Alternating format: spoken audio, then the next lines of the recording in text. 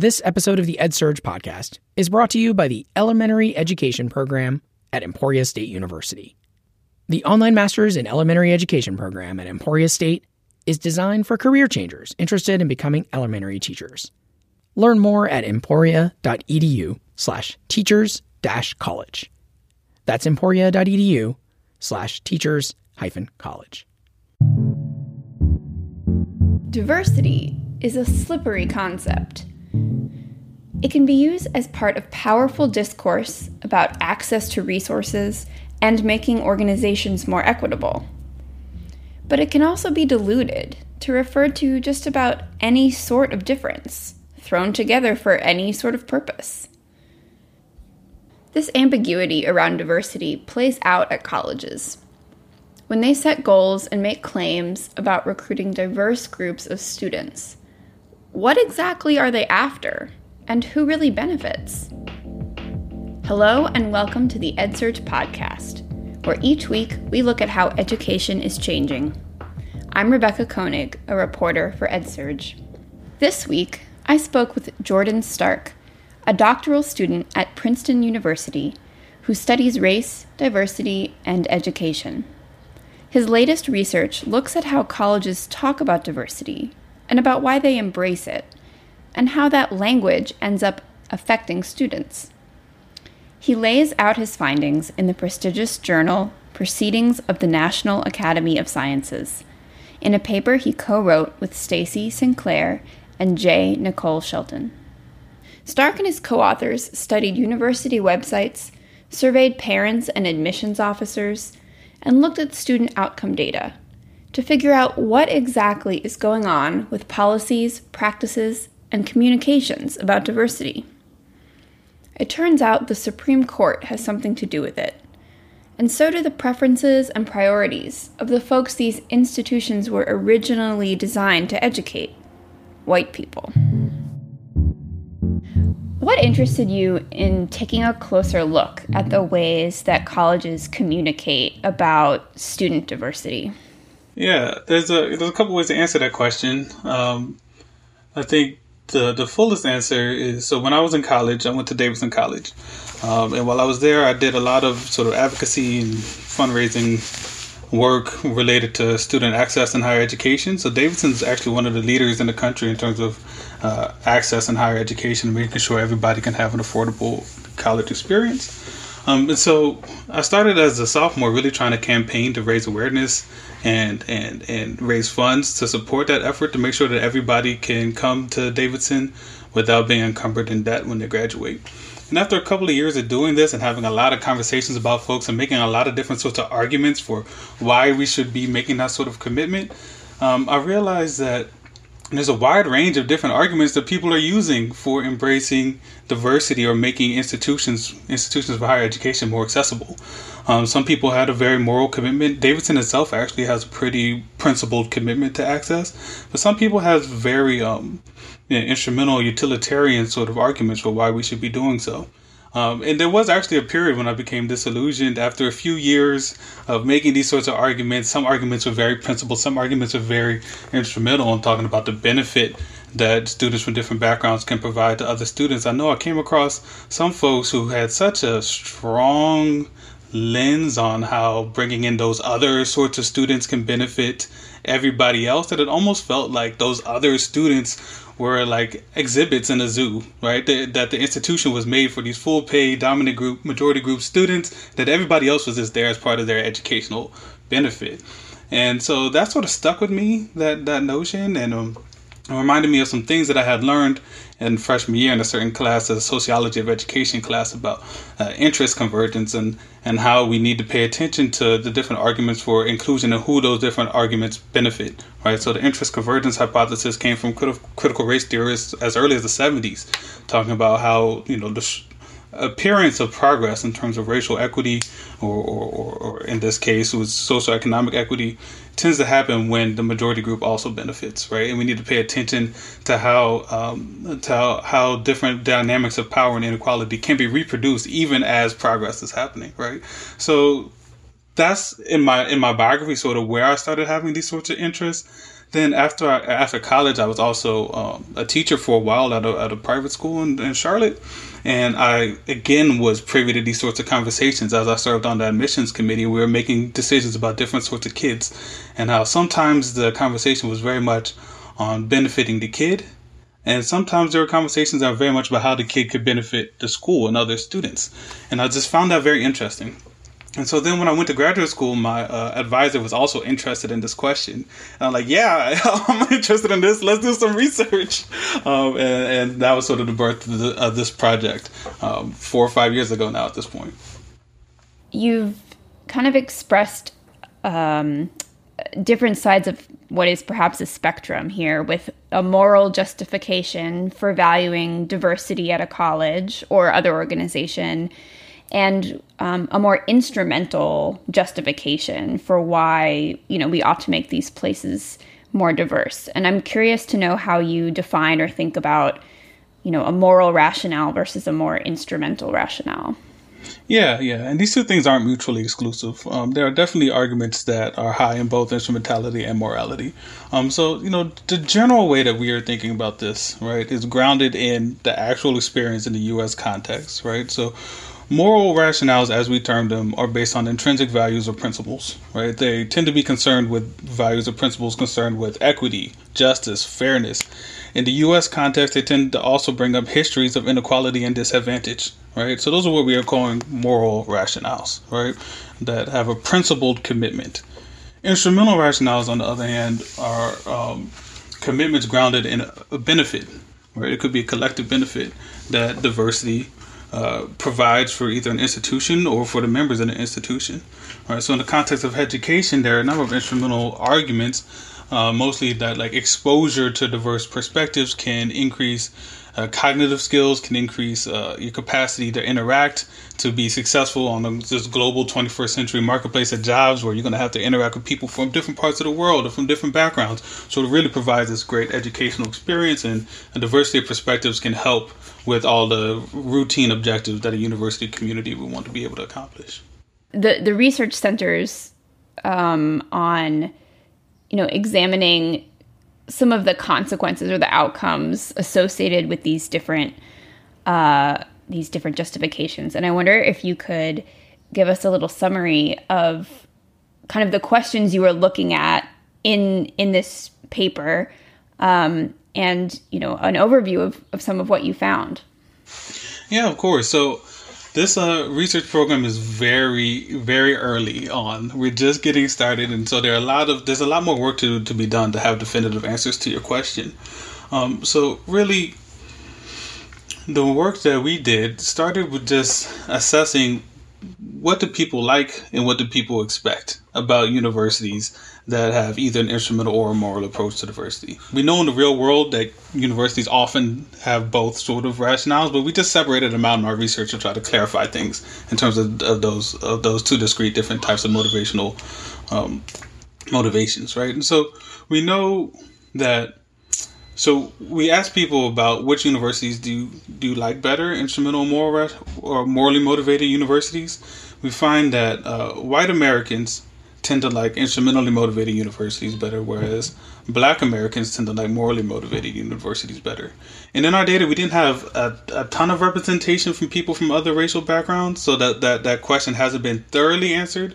But it seems like, if I were to peek and think about what the data might be suggesting, that Latinx Americans also tend to show somewhat of an inclination for the morally motivated university. And from our data, again, this is preliminary, Asian Americans didn't show a preference for either, right? So that unique for the instrumentally motivated university was unique to white Americans among the participants that we had in our data, right? But your question is more about what are the consequences when an organization takes this sort of approach. And so we asked the people in our sample what they expected the consequences to be, right? So we asked white and Black participants, and we also asked admissions officers what they would expect to happen at universities that were instrumentally or morally motivated. And what we find is that generally people expect for white students to fare better across a host of outcomes, academic and socio-emotional outcomes, at instrumentally motivated universities, and for Black students to have the opposite outcomes, to have better relative outcomes at morally motivated universities. right? So that's the general finding that we have, and that's both when we have white and black participants projecting what their own students' outcomes would be, and when we ask admissions officers what would happen for black or white prospective students if they were to go to these sorts of universities, right? And so there's a lot of work to be done to see if that's actually the case and how those outcomes might actually manifest.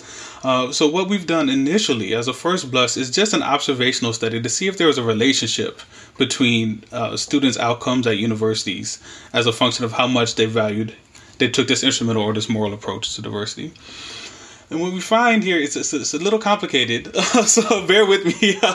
What we find is that there's a general negative relationship for instrumental rationales and moral rationales by themselves. Okay, so but graduation rates for black students and also for Latinx students. So let's just talk about instrumental rationales for right now. The more a university is instrumentally motivated, the worse the graduation rates for their black students. Right, and this finding also replicated for Latinx students. Right, and these are predominantly white institutions. Right. We did not include HBCUs in our data set. Okay. Right. So these are predominantly white institutions that were listed on the U.S. News and World Report list of national universities. Okay. And this is particularly true, this negative relationship, when a university has a low level of moral commitment to diversity. Right. Now, what is curious that we didn't expect is we also see the same relationship with moral rationales. The more morally motivated a university is, there seems to be that negative relationship as well, and that's also particularly true when it has low levels of instrumental motivations, right? So this does provide some evidence for us that there's something going on with these rationales, right? And there's some evidence consistent with what our participants' expectations were that these instrumental rationales accord with worse outcomes for Black and Latinx students, right? Underrepresented racial minorities in the context of education. And also I should mention, white students' graduation rates are unrelated to these rationales at all, right? So it's a particular effect for underrepresented racial minorities, and that's the same thing for Asian students. It's not related to the graduation rates, right? So it's a particular relationship for underrepresented racial minorities. And it seems to be right now that the best thing for a university to do would be to have both sort of rationales, right? To embrace diversity for both reasons. Now, we have a long way to go to try to figure out exactly what is happening and what is causing these relationships, and that's what we're going to be doing as our next steps. So when colleges embrace diversity, who is that designed to help? We'll get to that right after the break. Do you know someone interested in becoming an elementary teacher? Emporia State University's 33-hour elementary education master's program allows individuals to do just that, regardless of their background of study. The coursework is available online, and the clinical classroom experience can be completed at a placement near you, allowing you to earn a master's degree without changing locations. In as little as 2 years, Emporia students will not only have a master's degree, but they'll also be eligible for an elementary education teaching license, depending on their home state's requirements. Send your paras, stay-at-home parents, subs, and anyone else who might be interested to emporia.edu/teachers-college to learn more. That address once more is emporia.edu/teachers-college. Now back to the episode. At many colleges, based on your personal experience, your other research, and then also these different rationales, who does diversity seem designed to benefit and make comfortable? Who is this a feature for? Yeah, that's a great question. So I love that you asked the phrase in terms of diversity, like with sort of this applied air quotes, right? Because there's a history there about the use of the term diversity itself that other scholars have given some very thoughtful attention to. Because this discourse of diversity itself is a historical phenomenon that needs explanation, right? Like 50 years ago, like in the 60s, the civil rights movement wasn't talking about diversity, right? We were talking about access, we were talking about justice, we were talking about equality and making claims wanting affirmative action, right? But that discourse has been supplanted with the diversity discourse, and people have made sort of intelligent arguments for how this maneuver, this shift to diversity, serves to make dominant groups more comfortable, and also to sort of distill the demands that are associated with trying to have more institutional access. Right. So this idea of diversity is definitely a broader term that doesn't necessarily have the specific focus and punchiness of some of these other terms that we might use. And it definitely serves to make dominant group members more comfortable, right? Because it doesn't necessarily talk about things about privilege or inequality or anything like that. And that's part of our working assumptions about why these instrumental rationales, when an organization takes them but doesn't also have the moral commitment to diversity, why and how that institution might be operating differently if it's focused for diversity in this sort of narrow sense of how it can be a benefit to other people rather than focused on justice and inequality. All right. So talking about diversity, I think there's an assumption that diversity is automatically meant to benefit underrepresented groups, right? Because it's saying that this institution cares about people who are not already represented, right? And so that's an assumption. And I think that makes a lot of sense. But I think also by comparison to some of the other language that we could be using to talk about an institutional commitment to access and equality, diversity is a relatively weak term. It kind of brings to my mind some stereotypical kind of college brochures in which maybe you see smiling faces of students of all kinds of backgrounds. And it seems like such an image doesn't necessarily tell you, are all those students doing well at this place? Are they all happy to be there? Do they even like each other? It's just kind of an image that explanation kind of makes me think of. Mm-hmm. Exactly. And one thing that we think is interesting, right, is that and other researchers, as well as research coming out of our lab, has looked at when you have this instrumental rationale, right, it broadens the conception of how we think about diversity compared to a moral rationale. So when you think about diversity in moral terms, you tend to think specifically about underrepresented racial groups. You might also think about low-income people, right? When you think about it in instrumental terms, about how that you then enter to a paradigm in which diversity is about difference that's removed from inequality and disadvantage. So any sort of difference can contribute to diversity, right? If I'm from some geographic location not many people are from, if I have, a different family structure, if I'm left-handed, if I have different beliefs, whatever it is, that's all a part of diversity, right? So there are reasons why that's appealing, right? So if you're a dominant group member, you might feel left out when the organization makes a commitment to diversity that's grounded in racial minorities or underrepresented groups, or you might feel threatened by that, or like you might somehow be assumed to be a bad person. But if you have this broader representation of what diversity is, that's then more palatable, more attractive, and less reason to be defensive, right? So I think there's a lot going on. This term diversity is very maneuverable. It can be made to mean a lot of ways, and so exactly how people interpret what that term means is affected by the type of approach, this instrumental or moral approach that the university is taking.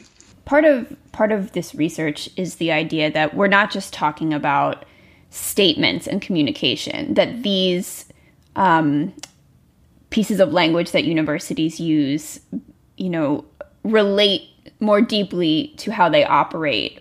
Is that kind of one of the things that you're examining? It's not just that the statement itself says X, Y, or Z. It's presumably affiliated with some deeper philosophy.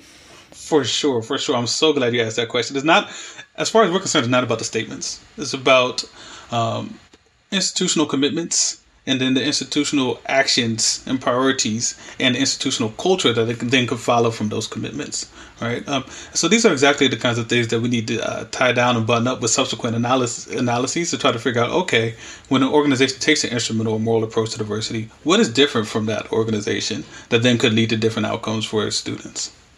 Have you either tested or do you have any thoughts about whether students on campuses perceive whether they are at a place that has a moral commitment or a more instrumental commitment? Do you think that is something kind of palpable, or maybe just to researchers and experts who are looking at this? I think students feel it. Especially if you ask them about it, right? Or if you give them this framework, then people have something to say about it, right? But I think students feel it. I think there's an interesting anecdote. So when we surveyed our admissions officers for this data, it was a really fun data collection. I know I sound like a nerd right now, like, oh, this data collection was amazing, but it was actually really fun because we crashed this college fair. We went undercover because, right, we're soliciting and we're not supposed to be. They didn't expressly tell us we couldn't do it. We just didn't want to get caught, so we didn't have to explain ourselves, right? But so what was really fun, we crashed this college fair. I think it was like 200 some odd different booths that were set up. We went around asking admissions officers to complete our survey, and a lot of them wanted to have conversations with us about it. And what was really insightful was that a lot of our admissions officers were actually very reflective. They thought that completing the survey itself was very helpful because they were like, oh, I actually never thought about it in these terms. But now that you bring these terms to the fore, I now see trends and all the implications of how we're doing what we're doing and how this is racialized, right? Because I think what's hard, people are talking a lot about systemic racism and issues of race now. And what's challenging for everyone is to see how race is implicated in the decisions that we make when we're not thinking about it, right? So, usually a lot of times when I talk about this work more in depth, I try to bring to the fore how interesting it is, and not only interesting, but how it's almost an illustration of systemic racism that, we have these diversity rationales, these instrumental rationales that are favored uniquely by white Americans, right? That they are expected to benefit white Americans over minorities. And we have some evidence that might be the case. We still need to do that some more. But yet and still, they are the dominant rationale used in universities, right?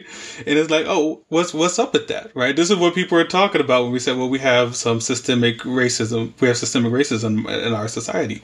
And so I think I'm saying all this to say, I think when people are asked to think about it critically, people can see the implications of, oh, wow, yeah, we are doing these in these instrumental ways and it probably has these implications, or we're doing these in the more ways and probably has these implications. But until they're pressed to think about it, I don't think very many people besides we social scientists who make a living of doing this are doing that. How do laws and court rulings shape these diversity practices at colleges? We know that affirmative action has been examined and re-examined by courts. Feelings about it among the public kind of shift and change. And do legal precedents come into play here at all? Yes, most definitely, certainly. Ellen Berry is a scholar who's done some good work at this, specifically looking at the University of Michigan and how its approach to diversity has changed over the decades, in part in response to Supreme Court rulings and litigation, and how higher ed in general has responded to that. Right, so most certainly, the courts play a big role in what universities can do. The 1978 Bakke versus University of California case is often credited as one of the first cases to really play a strong role in shaping the landscape here. Like in that case, the University of California, I believe, presented 6 arguments in defense of race-conscious admissions policies. At that time, 5 of them were based on things that you could categorize as a moral rationale or based on justice. And one of them was instrumental.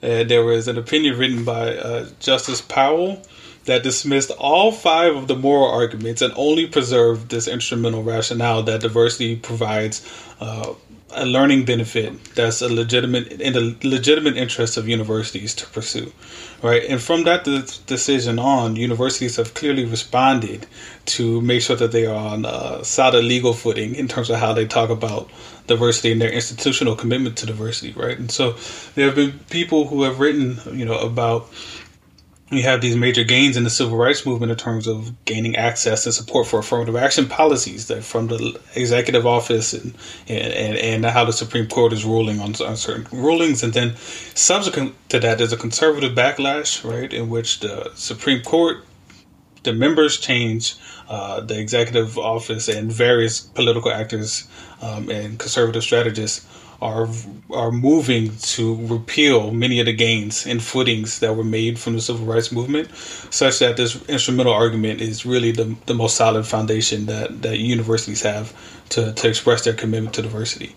And so then, we see that, and some folks have mapped how that has shaped how universities make their commitments, and then those commitments then, of course, change how they manage diversity, so to speak. Does it follow from that there could be universities that have a moral commitment but are couching it in this instrumental language in order not to, attract unwanted legal attention? Or is that not necessarily the hypothesis or the results that you all have found?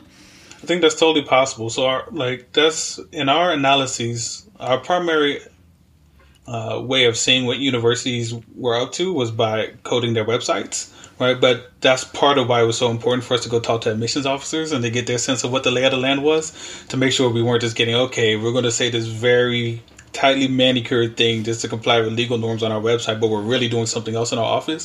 So that's why we wanted to get on the ground and talk to people who are actually on site to get a sense of what the norms are. And the stories that were being told from the website data and the admissions officer data were really consistent with one another. To get back a little bit to, who these messages appeal to and who might benefit from them, you found that admissions officers and Black caregivers expected that Black students would be happier and healthier at morally motivated universities. And that those are, I feel like, pretty evocative terms. Happiness and health, seem to come into play here. And I wonder what this means for, whether Black students or students of other underrepresented racial groups are really well served at attending these places, or not. Yeah, these are the questions. These are the questions we're asking ourselves, right? And it's hard to know, right? So, what is the basis of people making that projection that Black students would be happier and healthier at those universities? It's something that we really need to unpack. It might be as simple as when people make a moral commitment, as opposed to an instrumental commitment, it seems to be a stronger commitment. It is seen to be a stronger commitment. It might be just as simple as people think that organizations that make those commitments are more invested in making sure that underrepresented students are taken care of, are happy and healthy on their campuses, right? But we really need to investigate what that actually looks like on the ground, because it's hard. It's really hard to say, and there's a lot of nuance that could potentially happen once you get on campus in terms of what kind of university is saying who, is saying what. Is there any other research you're working on at the moment? I'm sure there is other research you're working on at the moment. Anything else to look forward to? Yeah. So my dissertation work is following up on this, and so I guess I'll just leave these as sort of research teasers for anybody who would be just teased by future research. So one way we're following up on this work is looking at how instrumental and moral rationales differently compel teachers to use racially equitable pedagogies, right? Culturally responsive teaching in the classroom. And we are also looking at the extent to which these rationales differently relate to how people tolerate pain that's inflicted on racial minorities in social interactions, right? So, when you instrumentalize somebody, there's a risk for objectification, right? And so when you objectify somebody, you tend to be more tolerant of pain that's being inflicted upon them, especially when it serves those instrumental goals. So we are exploring that as well. So these are to be continued. The movie trailers for coming attractions. Yeah, exactly. Got it. Well, thank you so much. It was great to speak with you. I appreciate it. Thanks for having me. This has been the EdSearch podcast. Each week, we bring you stories like this one. If you like the show, Please share it on social media or tell a friend. And we hope you'll subscribe to the EdSurge podcast so you don't miss future episodes. For more coverage of how education is changing, sign up for EdSurge newsletters or check out our website, edsurge.com. There's even a newsletter for this podcast.